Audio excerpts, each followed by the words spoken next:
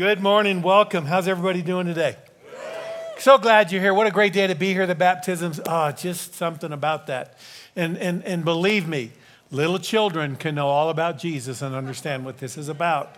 I remember as a young child, understanding God's love for me and wanting him to be in my heart. So when these kids come up, it just gets me. Sorry. Okay. So we're going to do a 2-week series called Crazy Makers. Pastor John will be back next week to finish this series. Then we jump into our Christmas series. So this series, Crazy Makers, the people that make you crazy. Are we going to have fun with this? Wait till the sermon. You may not think so. I wrote my own list, okay, real short. I had more, but I kept it simple. People that drive slow in the fast lane. Yeah, come on. If you're in your Subaru and you're there, get off the road. I'm just telling you. There's a whole story there I won't tell you today. People running red lights. I am not kidding you. I don't know what happened. I think we got colorblind drivers. The yellow between the green and the red means to actually slow down, not speed up and try to get through that. I'm just telling you. People who sit, this I experienced yesterday, so I added it. People who sit on a workout machine and take pictures of themselves. There was a cute little girl yesterday on the machine. I needed to get to work and get here, and she's sitting there and doing all these little face things.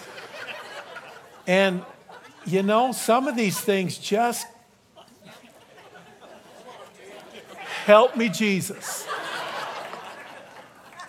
I probably should have sat by her and said, let me be in your picture. She would have moved, I guarantee you. All right, this one's good. People who kick the back seat of my airline seat. Drives me crazy. Yes. Politicians. Narrow-minded people. Oh, sorry, those are one and the same. Okay, those are fairly generic, but I really began to think of specific people. I put a list together. My wife, Nancy. How many of you, your spouse drives you crazy? Guys, let me just tell you, you should not have raised your hand. Jim Schoenfelter. Doug Wilson. Cindy Holloway. She's my admin. Larry Murfield. Paul Fortson.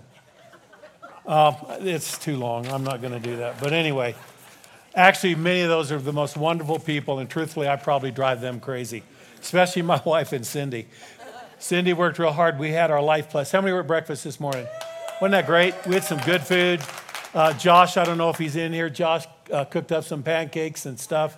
And then Cindy put together all the games, and then we had people bringing food. Listen, if you're 60, between 60 and 70 and up and young at heart, we do this on every other month basis, and you're missing a great event. We had a lot of fun. People won prizes. It's really good. So anyway, so truthfully, crazy makers. In this message today, I'm going to be honest. I'm going to tell you the people that really make me church people. They make me crazy. Okay? Now, I was saved at an early age. I was raised in the church. I've been in the church for 65 years. Okay? Long time. Yes. I was trying to think how many actual church services I've been in. And this is just a small estimate. I've been in over 7,000 church services in those 65 years. As a kid, we used to do a pin that if you made it every Sunday, you got a pin for your lapel that said perfect attendance, okay? And not mine, we always won those things, all right, like it or not. The point being is that I think that honestly I can come before you today with really a good understanding of church people. I am one, and yet I'm around them all the time, and I'm telling you why they drive me crazy. Now, there are 3 types of crazy makers that I'm going to talk about today in the church.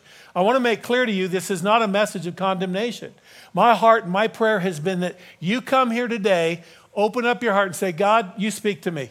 Show me where I'm at. Show me what I need to do. Show me how I need to be more passionate and involved and excited and experiencing Jesus in my life. Pastor John always asks us when we put together a message is that, well, what's your one statement All right, and my one statement for this is that I want to show everyone here, church people, how to live a better way in Jesus. How many want an abundant life? Okay, let me just tell you, we all want it, but getting there is a little bit of a journey, correct? All right, this process I'm going to talk about today isn't easy. All right, so let me just prepare you. At the end of this service, I'm going to do something outside the box. I want you to just be taking in this message, but I want you to be ready to know that at the end of the service, there's a moment of consecration that's going to take place. I'm going to challenge you right now to be bold. If you really want to experience Jesus, to be ready to make a step in that direction. Now, the first group of church people that drive me crazy are hypocrites. That's a harsh word, isn't it? Hypocrite. Okay? All right, let me tell you what a dictionary says. A person who claims or pretends to have certain beliefs about what is right, but who behaves in a way that disagrees with those beliefs. Now, let's be honest. How many of you admit you're a hypocrite? If you run yellow lights, the law says slow down, and you go through a red, you're a hypocrite. Okay? I'm a law-abiding citizen. No, you're not. I'm sorry, I'm off on that. I tell you, I got hit the other day. It's in my soul. I'm ready to talk about that. So anyway, years ago, our son Jeremiah, I don't know if Jeremiah's here. I'm looking to see if he's here today. He graduated and went on his way, and he said, Dad, he left church. You know, and as a pastor, as a Christian dad, that's a hard thing. And so I said, well, what's your reasoning? He said, Dad, church is full of a bunch of hypocrites. Now, I wasn't surprised with that. I'd been pastoring for many years. But to a young man, his statement was, Dad, I don't want to be in the church until I'm ready to be all in. And he went on a 10-year prodigal journey and came back. And I can proudly say as his dad, he's all in. He's raising his kids. He's loving Jesus. All right? I'm proud of that, okay? But the point made to my heart then as a pastor is that we have a hypocrite problem in our church. We have people that say this about God but live this way. And it's a very real problem in our culture, in our society today. I might even use this word if you don't like the word hypocrite. How about half-hearted? Does that make you feel better now? Half-hearted Christians. All right? I'm going to talk about what that looks like. Now, I got to tell you just a good romantic story, okay? How many of you have been watching the Hallmark Christmas movies? No, I watch them. I'm sorry. We talk about it and joke about it every year. It's the same plot, just a different city, just a different country house. Just, you know, if you watch closely, they use the same decorations in all them dumb movies. Just telling you, it's real. So several years ago, I meet this girl named Nancy, and so I wanted to marry her. And so I thought through about this proposal, and honestly, I had this little cosmetic ring. And I gave that to her as a proposal. And what she didn't know is that I'd set this up and said, look, we're going to go to dinner, and I've got this great setup at Maggiano's. They've got a special romantic seating package for us, and we're going to go. And so she got all real pretty and dressed up, and so we're driving there, and she's holding this little cosmetic ring, looking at it. I think she was thinking, this guy's cheap. But she was looking at it, and she said, you know, I haven't said yes yet. Now, what she did not know, and some of you were there, is that I'd planned a surprise proposal party. I wanted to increase the odds of a yes. So I had her daughter and her daughter's boyfriend, some of her coworkers, some of my kids, many of my great friends here. And so Amy and Pastor John really helped me set this thing up. And so in this back room of Maggiano, we had about 40 people. All right. So we get to the host, and I said, my name's Terry. Oh, we have a nice table set up for you. A little romantic thing. And it's hard to fool Nancy. She's very, very smart. But man, this was working real good. All right. So we go to this room. The door opens. Everybody's there standing, yelling, yay, proposal party, and all sorts of crazy things. Run, run. And so we get there, and Pastor John had helped me meet with Steve. I don't know if Steve's in here. Steve of Williams Jeweler. We found this real nice setting. Now, Nancy actually had a diamond that was given to her in a necklace several years ago, and she kept it. It's a very, very exquisite diamond. All right. And on my application for marriage, I had to ask every woman, do you have your own diamond? Because I didn't have any money. And so Nancy had her own diamond, so she won. That's the reason. So we had a setting, one of the fake diamonds, I don't know what they're called, zirconium, whatever, put in there, and it looked really pretty. And so Pastor John, Nancy was still in shock with all these people. Pastor John walked up behind me, and he handed me the box, because I didn't want to have a big old box in my pocket. Guys, that's a dead giveaway if you're going to propose. So anyway, I take this box, and I get down on one knee, and I said, would you marry me? I think we got a picture of that. She waited. As long as you're watching this picture, it took her to answer. No, actually, she didn't have a choice. Everybody was there. So she said yes, probably thinking I'll get out of this later, but I would not let her out. She's a woman of her word. So anyway, but let me tell you this, okay? That was an epic proposal. She said yes. A couple months later, we got married in Jerusalem, amazing experience. And so going on 4 years, loving it, learning how to be a married and all the wonder stuff that comes with that, driving each other crazy, but that's another sermon. And so anyway, I want you to picture this proposal, another epic proposal, all right? Let's say, men, you go to a woman and you say these kinds of things. Will you marry me?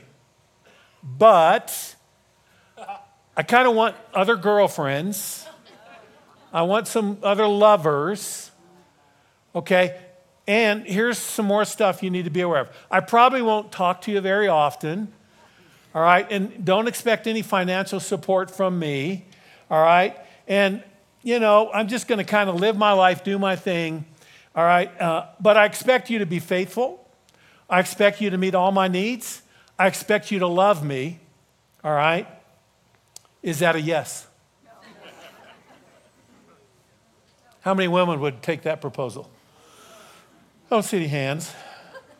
Okay? If you raise your hand, you are definitely crazy. I'm just telling you right now. How often is that our relationship with God? He comes to us with this amazing proposal. I will forgive you of your sins. I will love you. I will walk with you through life. I will make a place for you in eternity. And what do we say? Well, okay, God, but I've kind of got a few rules of my own. I'll come to church every now and then. I'll maybe read the Bible. Every now and then when I'm in trouble, I'll pray. I won't be faithful to you. I'll have other lovers in this world. This is what I'm talking about is a hypocrite, a half-hearted person, okay? Now, I've been a hypocrite here, all right? And this idea of a belief and a behavior is very important. And promise you, by the end of this message, I'm going to give you an understanding how to change that with great joy and great power, all right? I am a hypocrite just as much as the people I'm talking to here. There have been seasons in my life where I did not treat God the way that I should have. I chose sinful choices and paths. How did I get there? I got there by getting away from the source. I decided I didn't need to read my Bible. I didn't need to pray. There was a period in my life after losing Brenda where I just got disconnected from God. And it was a very dark, terrible time. I'd come to church. You don't have to be here, but I have to be here, David. We have to be here. That's kind of a job requirement, isn't it? But I was going through the motions, and I was just in a life of sinfulness. And God was good, and he drew me back, and I pray that God will draw you back if you're in that place today. But I want to share a little story about this idea of half-hearted, halfway Christianity. Matthew says this in chapter 22, verse 37. Jesus replied, and he's really capturing all of what the Old Testament law was about, the Ten Commandments, all comes down to this. You must love the Lord your God with all your heart, all your soul, all your mind. David, you are a business pastor. How many alls are in that verse? 3. Give the man a hand. We're in good hands. for sure. Is there any other room in there for anything else in what Jesus commands from us? It does not read, don't love the Lord with just a little of your heart, don't with a little of your soul, maybe halfway of your mind. God has asked us, and there's a purpose he's asked us to that. It isn't for his benefit, it's for our benefit. So let me take you through this thing. Peter, Jesus comes to him. All right, he's a fisherman. He says, come, follow me. I'll make you a fisher of men. What did Peter do? He followed Jesus. All right, I love the Chosen series, and it shows Peter as this great character. Now listen, I want to make sure you understand this. Peter was not a perfect guy. Peter made a lot of mistakes, but Peter was all in. All right, all into a fault. All in where he made a lot of mistakes. I'd rather church people be all in and making mistakes than halfway in. And so he's walking this life. He's all in with Jesus. He's not fully understanding really what Jesus is about. And Pastor John did a great message last week on Peter and regret. Go back and hear that if you hadn't heard that. So there's one starting example of what Jesus did. In Jesus' time, another person came up to Jesus. The Bible describes him as a rich young ruler. He's a young man with lots of wealth. And he says to Jesus, what must I do to get eternal life? Here was Jesus' response. Go and sell your possessions, then come and follow me. Half-hearted. This is what the Bible says. He heard that and he went away sad because he was rich. When you follow Jesus wholeheartedly, it's going to cost you. It's going to require some things from you that require giving some things up. All right? So, this happens. Jesus follows that story, all right? And they're talking about this rich young ruler. And it said that, he walked away from eternity. So Peter's having this conversation right after that, and Peter says, all right, Lord, we have left everything to follow you. Now understand, he didn't know the full scope of what that meant, but at that point, he understood he was all in. So here's what's important. Jesus said to his disciples, and I'm summarizing this, you, by following me and being faithful, will sit on 12 thrones over the tribes of Israel in eternity. And then he goes on speaking, and he said to all my followers, everyone who has left, and he mentions these things, houses, families, work, for my sake, will receive 100 times as much and inherit eternal life. The problem is perception, because we think, I want what this world has, I want my life, my choices, and a little of Jesus, and that's going to placate it and make it work. It does not work because God has something far greater for you. All right? So we talked about this, and Pastor John actually did mention this last week. In Matthew 13, it talks about the seeds. Now listen, there's a theme going through this story of these people that were either wholehearted or half-hearted. In the seed story, it says the cares of life and wealth will choke out and make it unfruitful. There's a value and a benefit for you being wholehearted because there should be fruit in your life. And it speaks of 30, 60, and 100-fold. And then, all right, he talks about this idea of those that hear the word and understands the word, you'll have a crop of 30, 60, and 100 times as well in a different passage. All right, one last verse I want to talk to you about. In John chapter 6, it's a very sobering experience. Jesus was doing these amazing miracles, the kind, Kathy, that we believe God is going to do here, healing people, delivering people, amazing things. How many would like to follow that? All right, Jesus was given a lot of food, free lunch. How many like free lunch? Okay, and not just, in and out. It's like, here's some fishes, and they just kept multiplying. I want to see that again and again. They were all following him for those reasons. And Jesus comes to this point and understand the significance of this. He's saying to them, okay, to follow me, you must eat of my flesh and drink of my blood. In essence, what he's saying, you need to be all in. You can't be here for the free lunch. You can't be here for the miracles. Those are things that I do, but you have to be here for me. And they did not. The Bible says many of the crowds then quit following Jesus and walked away. I think it happens today. Amen. I think we experience that today. So let me bring this down to this point, Revelation. a letter written to the church people in chapter 3, verse 15 and 16. Here's what's written. I know all the things you do, that you are neither hot nor cold. I wish that you were one or the other, but since you are lukewarm water, neither hot nor cold, I will spit you out of my mouth. Now,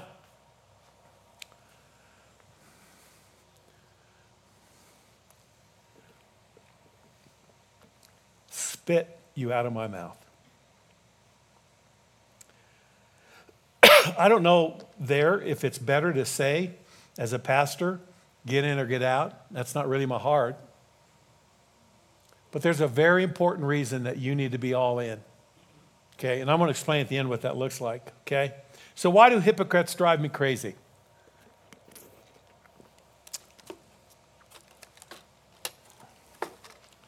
I'm going to use these mirrors. Yeah. Got a haircut. How do you like my haircut anyway? Okay, so here's what I want to do, okay? Let me do it this way.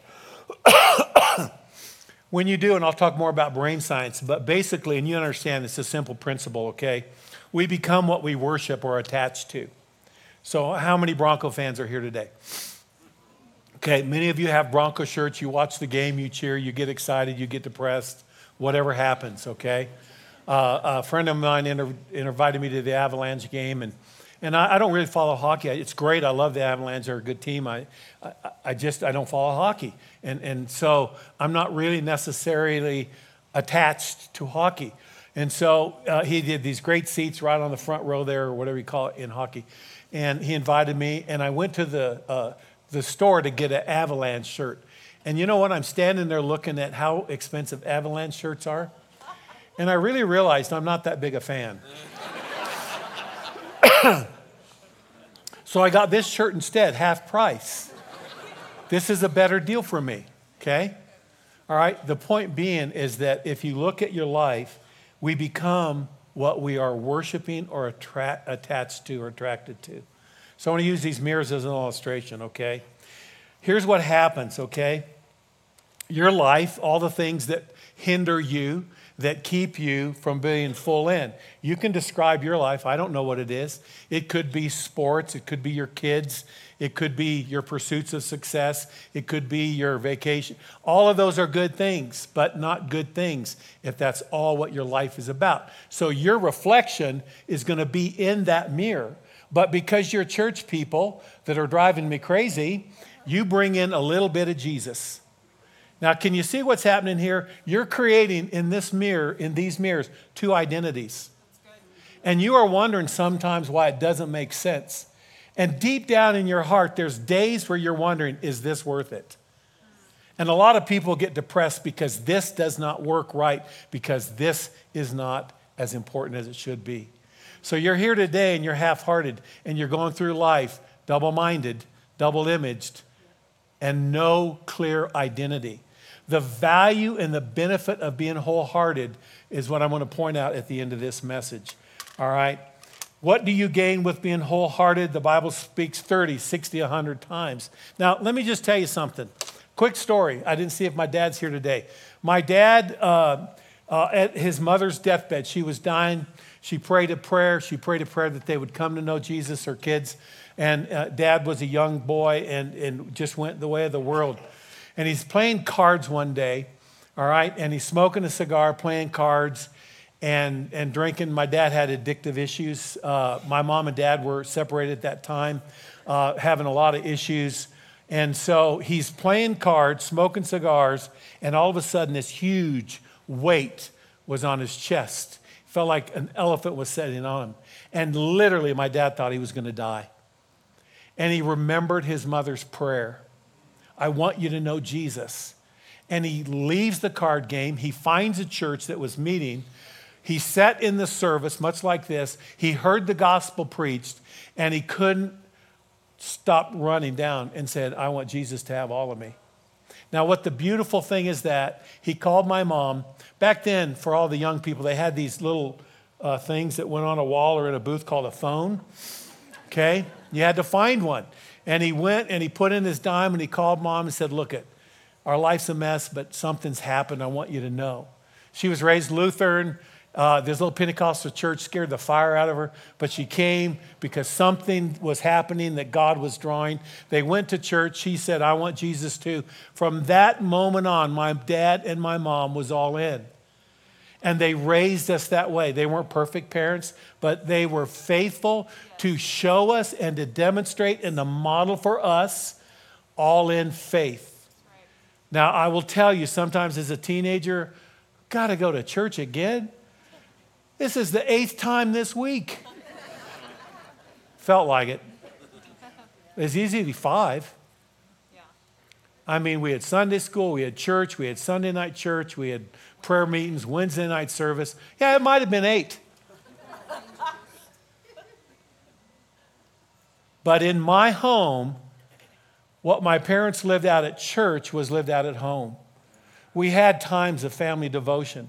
When situations come up, serious situations, I saw my mom and dad praying.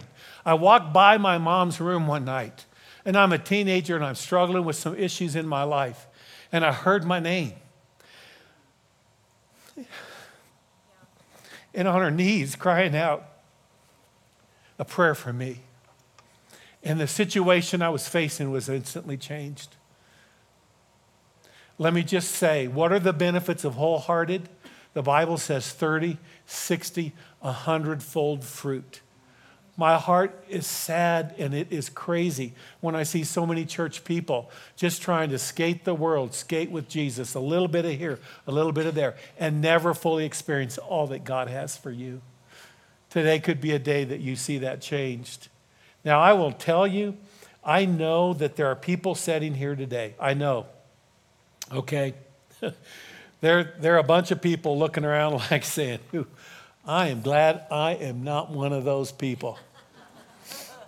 And let me give you a new word, because I got my halo on. You're a halo people. You are better than the rest of us. You are so good with God. You do all the things that you're supposed to do. And the Bible has a word for that. It's called a Pharisee. Now, I just made a lot of people mad right now. Listen, because of all the time I've spent, I've seen the half-hearted, but I've also seen in Pharisees the hard-hearted. It's all about the rules. It's all about the law. It's all about judging people's spirituality. Can I tell you, we're all in a different place in our walk and our experience with God. And Pharisees tend to put themselves on this pedestal and say, hey, look at how good I am. Look at how much I do for God. Now, I'm telling you, that's a real deal, okay? I will tell you of a woman, when I was pastoring in South Carolina, you'll know who she is, Jake. She came to our church. They moved there from Texas. They were in a really good church in San Antonio, and she came in, and within a few weeks, she wanted an appointment. New people wanted to hear their story, wanted to meet, and was excited to, have people in our little church coming. And so she came in and she said, we've been going here for 3 weeks, and I've put together a list of things that you're doing wrong. Okay. I'm good to learn stuff. And she went through her whole list of rules and her idea of God, her ideas of church, okay? Well, listen, at my old church, this is how we did that. Now, a lot of us pastors hear that. I hope you have come into this church not running from another church situation. And I hope you've come to this church from some church that, for whatever reason, God has brought you here, all right? And we know that many of you have left really good churches, and we know and we believe and we strive to be a good church too, because we want to really honor Jesus in that. Amen. All right, but here's what I'm saying. She went through all this, but let me tell you more about this woman, okay? It's Mother's Day. That's a little church, got about 200 people. I'm kind of homey. You guys that know me, I'm kind of warm and fuzzy guy. John Forsythe, you don't have to laugh that big, I'm telling you. So I wanted it to be a Mother's Day that just kind of had a real nice sentiment. So I made the mistake, never again, of saying, hey, why don't you stand up and give a tribute for your mom? Okay, 3 or 4 people stood up. Really beautiful things about mom, just unbelievable stuff. And this woman's daughter stood up. Oh, to my surprise, how much she hated her mother. And she proceeded for the next 5 minutes to describe what a wretched, miserable person her mother was. Now, if you ever want to kill a Mother's Day service, find that person who hates their mother and let them have a testimony. The eye doctor in the community went to our church. The receptionist went to our church. So obviously she asked, well, who's the eye doctor? And we told her, and she went not knowing her. And so she went, and the doctor and his receptionist didn't want anybody to know that she went to their church. Because she came in, she was she had dragged her nose along the ceiling. And she was so much better than everybody else. And she made everybody else, and they hated her coming. Okay? About 6 months into them coming to the church, being a constant pain in my derriere, she said, would like you over for dinner. Dinner, I like dinner. You know, sometimes as pastors, you do things sacrificially. So we went to dinner, and there she proceeded to tell Brenda, I want you to be my best friend. What she wanted was an end to the pastoral structure. Now, Brenda said, no, you're not going to be my best friend. Made her mad, threatened to leave the church. We were praying, oh, God. After dinner, she left to go to the other room. Her husband, she'd been berating him all night, berating him. He was overweight, very unhealthy, ate a lot that night. And she left, and he said to me, I hate this woman, and I'm going to keep eating until I die. I kind of thought he was just kidding.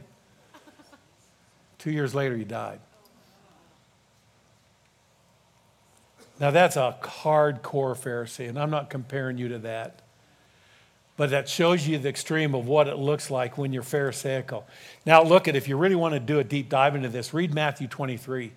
Jesus has a whole chapter there where he's really talking about Pharisaical attitudes. Hard-hearted people. Now, listen, please understand this. Pharisees knew the law. They were sincere. They worked very hard. They were protectors of the law. All those things can be good until it crosses over a line.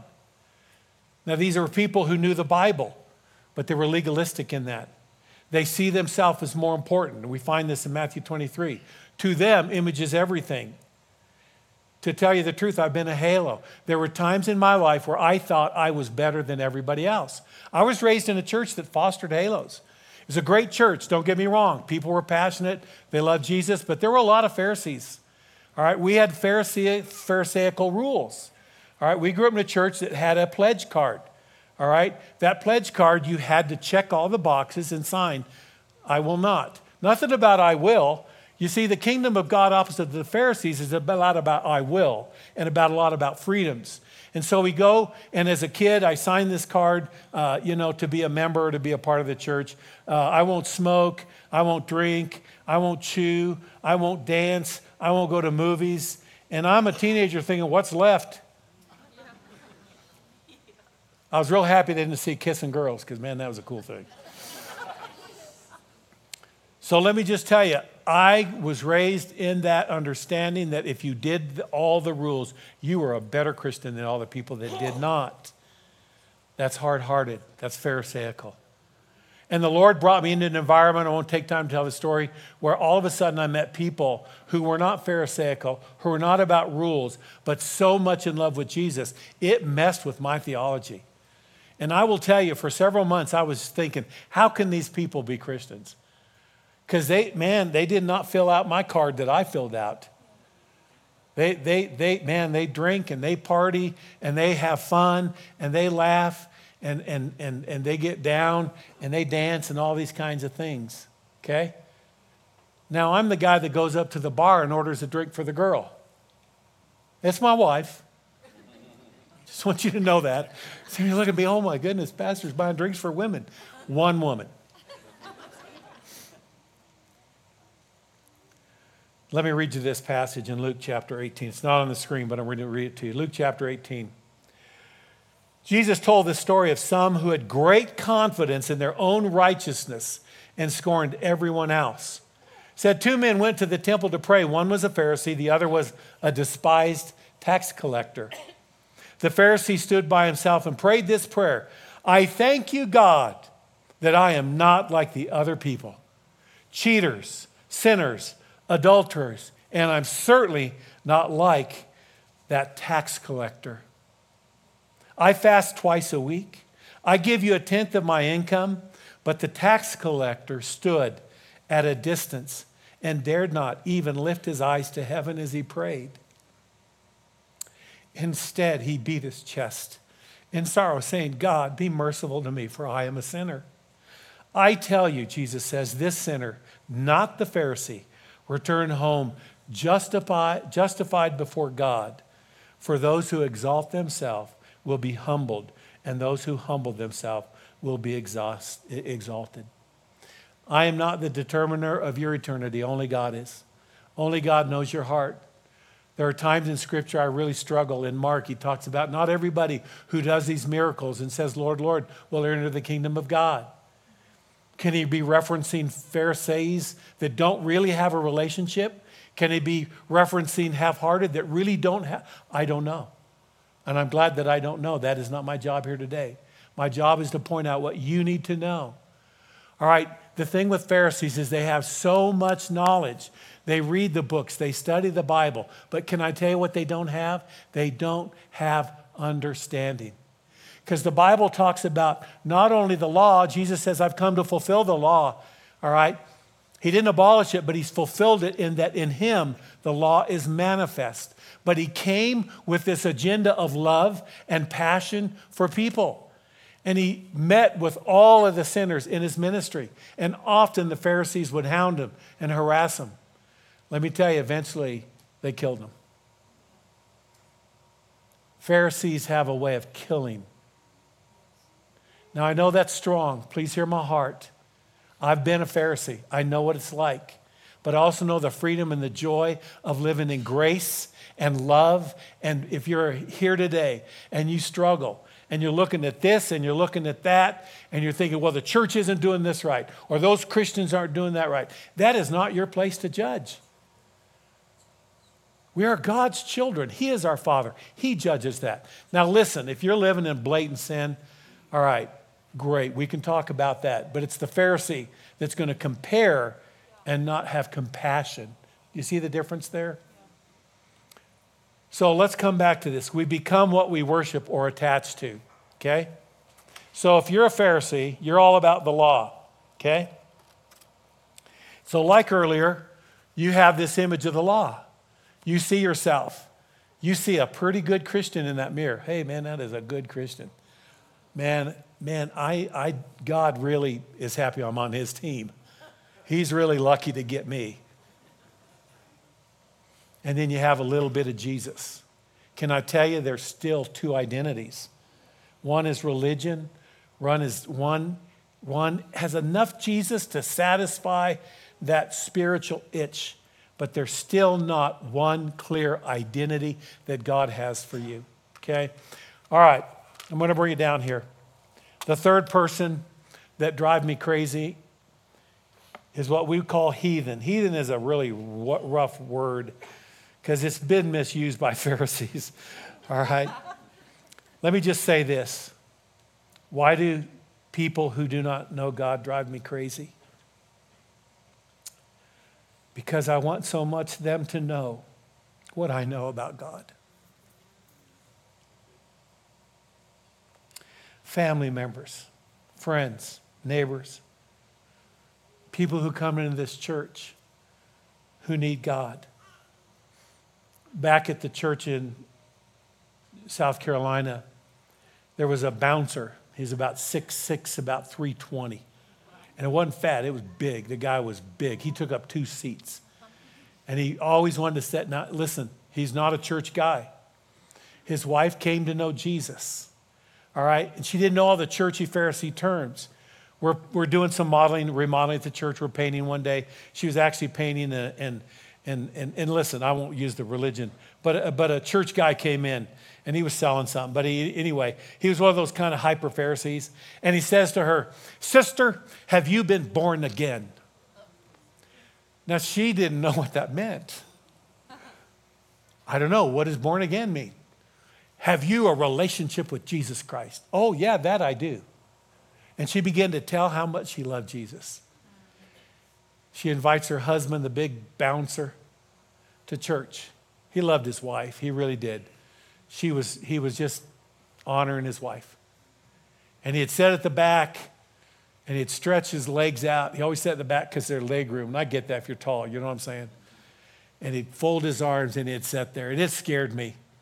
It scared me. I mean, I was like, man, this guy's a bouncer. If I make him mad, he'll kill me. But his wife wouldn't let him. Can I tell you, for 2 years, he sat in the back there. He was faithful to come. One day, we talked about how much Jesus loves people that are lost. And I ask, is there anybody here that would really like to know Jesus? 2 years. This big old burly guy raises his hand. It was a good day. And I can tell you, he was all in. He was the most faithful, hardworking servant there is. Why? Because when Jesus changes your heart, you're all in. You can't do anything else because you love Jesus so much. And if you're here today and you've not experienced his forgiveness, from the beginning of the Bible, we find this beautiful story of sacrifice, blood sacrifice, that carries up to the final sacrifice of Jesus saying, once and for all, I've covered all your sins. So let me finish with this. I told you at the beginning, I wanted you to have an abundant life with Jesus. The Bible talks about, and I won't read the verse, but it's in John 15, he is the vine, we are the branches. In essence, what that says is that we are connected to the source, that apart from him, you cannot be a little Jesus. He's very clear about those that are not connected are cut off, and those branches are burned. Be passionate about this abiding in him. So it comes back. Why? Why should you, if you're here today half-hearted, if you're here today hard-hearted, if you're here today without God, why? Why should we do this? Okay? What's the key? Remember I said we become what we worship. That's where our identity comes from. I met with Jim Wilder. He's a neurotheologian. He was here at our church leadership years ago. He had been back last year with another guy that's written a book. And anyway, I was curious, and Jim lives here in Colorado. I was able to meet with him a couple weeks ago.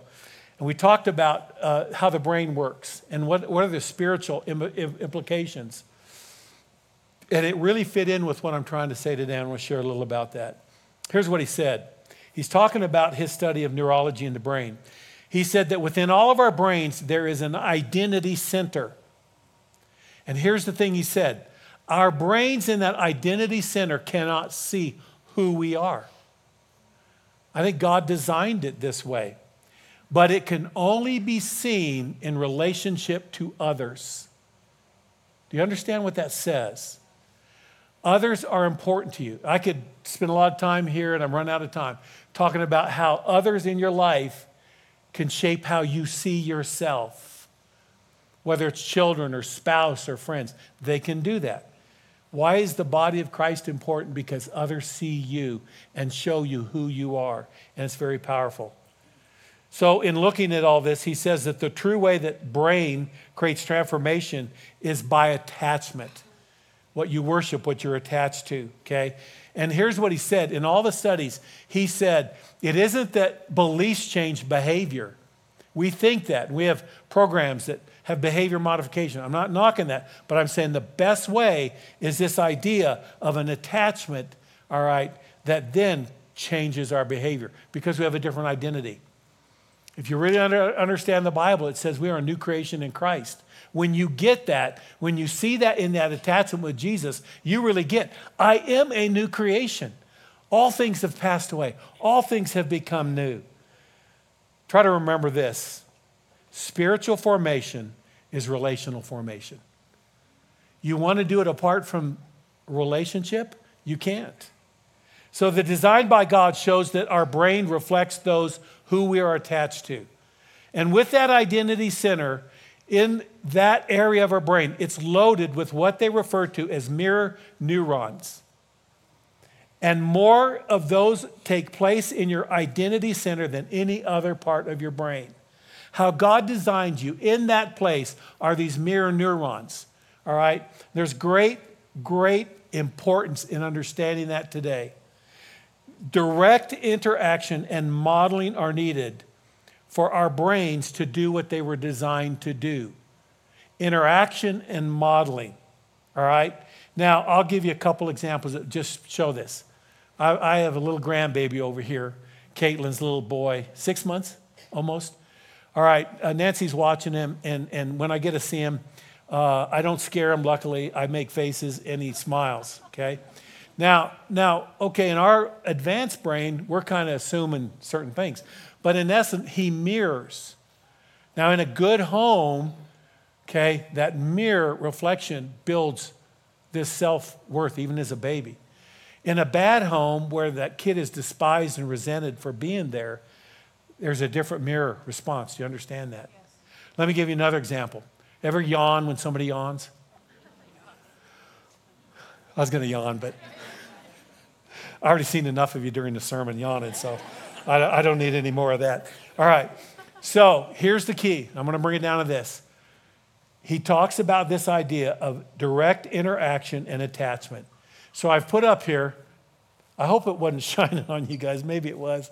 Anyway, listen, can I use this? This is all Jesus. This is all Jesus. When you have direct interaction and attachment, and where that comes from is now the Bible laid out, not to study the Bible to know things, but to study the Bible to know Jesus. Not to pray, to do an exercise spiritual, but to know Jesus. Not to come to church just to fill a seat, but to know Jesus. Not to write a check for tithe, for some religious activity, but to further the work of Jesus. And when we get this, and when we're all into this, it will change our life from half-hearted and hard-hearted to wholehearted. And I don't know if you want that today, but I am praying and believing that that's the message that God wanted you to do. In reflecting our major attachments, this is the full image. This is what we are, all in Christ. Not the little mirror, not the law, not the life, but all Jesus. I wrote this statement. Is it my life and Jesus, or is it my life, all Jesus? Can I say that again? Is it my life and Jesus, or is it my life, all Jesus? We're going to close here. I got a very special close today. I'm going to ask JJ to come up and get ready, okay? Let me share this. A couple weeks ago, I was praying about this message. I was understanding kind of where the Lord had led me to go. And I felt very sure about this today, okay? It's not a message that we just sit around and say, hey, what do we want to talk about?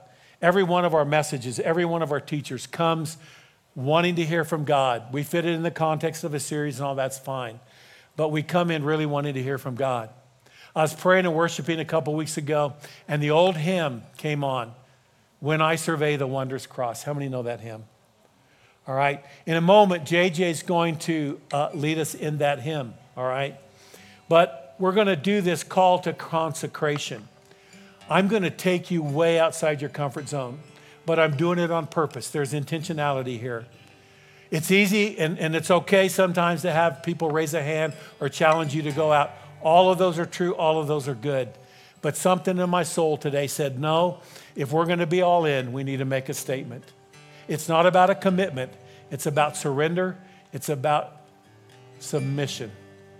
So in a moment, I'm going to ask you to do something powerful. Kathy, but I would like at this time all of your prayer team to get in place, okay? So all of the prayer people, if you will get into place, all right, they're going to be at the front, all right? But here's what we're going to do. And while JJ leads us in this chorus, what we're going to do is give you an opportunity to say, I'm going to be all in. Whether you've been hypocritical in your faith or halfway, whether you've been hard-hearted or pharisaical, today's the day to make it right with God. Maybe you don't know Jesus. Today's the day to say yes to God. So here's what we're going to do, okay? It's a call to consecration. As JJ leads in this great hymn, I'm going to ask you to step out. Maybe it's a proposal. Maybe the Bible says, every knee shall bow, every tongue confess that Jesus is Lord. Maybe I'm going to ask you today to come and make a proposal to God. And the way I'm going to do that is to ask you to come. I'm going to ask you to come forward and just line up here, okay? We're not going to make a big deal. I'm not going to plead. I'm not going to cajole. I'm just going to say, you're here. You know what God is saying to you. Now's the time to bend that knee, to make a step, to consecrate, and to ask God to help you in this. You're at a place in your life where you're ready for all Jesus. And the fruit of that is 30, 60, and 100 times. I mentioned earlier about my dad. The vast number of children from his family and generations, all right, are full-time in church and ministry, all right? Had my dad stayed on his course, I have no idea where I'd be today. I have no idea where my brothers and sisters would be today. But I know this, we're here today, all in on Jesus, because of somebody willing to come down to an altar. So today, I'm going to ask you to stand.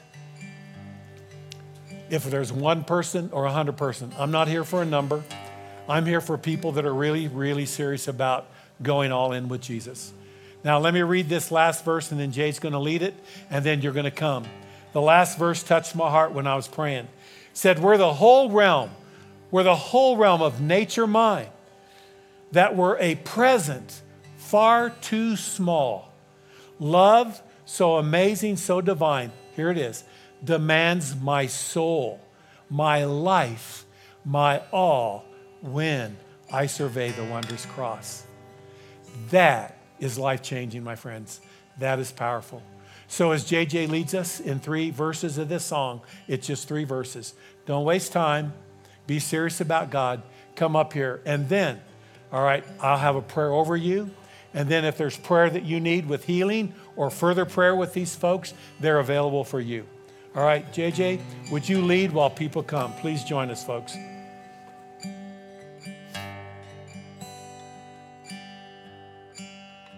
When I survey the wondrous cross on which the Prince of Glory died, my richest gain I count but loss, and pour contempt on all my pride.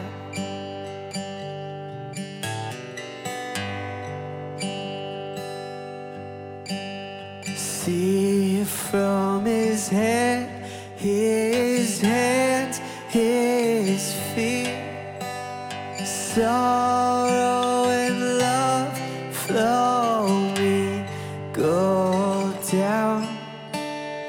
Did ever such love and sorrow meet, or thorns compose so rich a crown?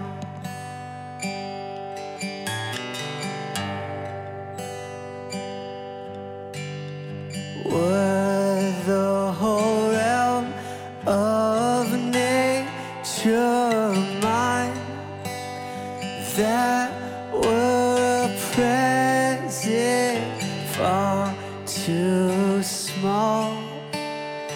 Love so amazing, so divine, demands my soul, my life, my all.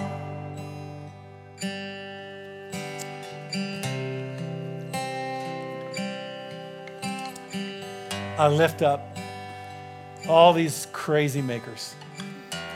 And I ask God that this be a day where the reflection of their life would be about all Jesus.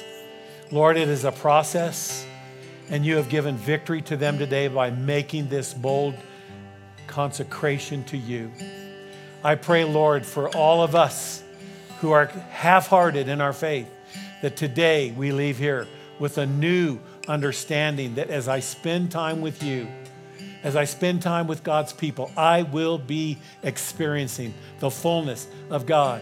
For those that have come with law and legalism, free them today to experience the grace and the joy of serving God. Let this new thing happen in their life today. If there's anyone here that has come for the first time and said, Terry, I do want to know Jesus, I pray this prayer. Lord, here I am. Forgive me. I receive your love and sacrifice for my sin.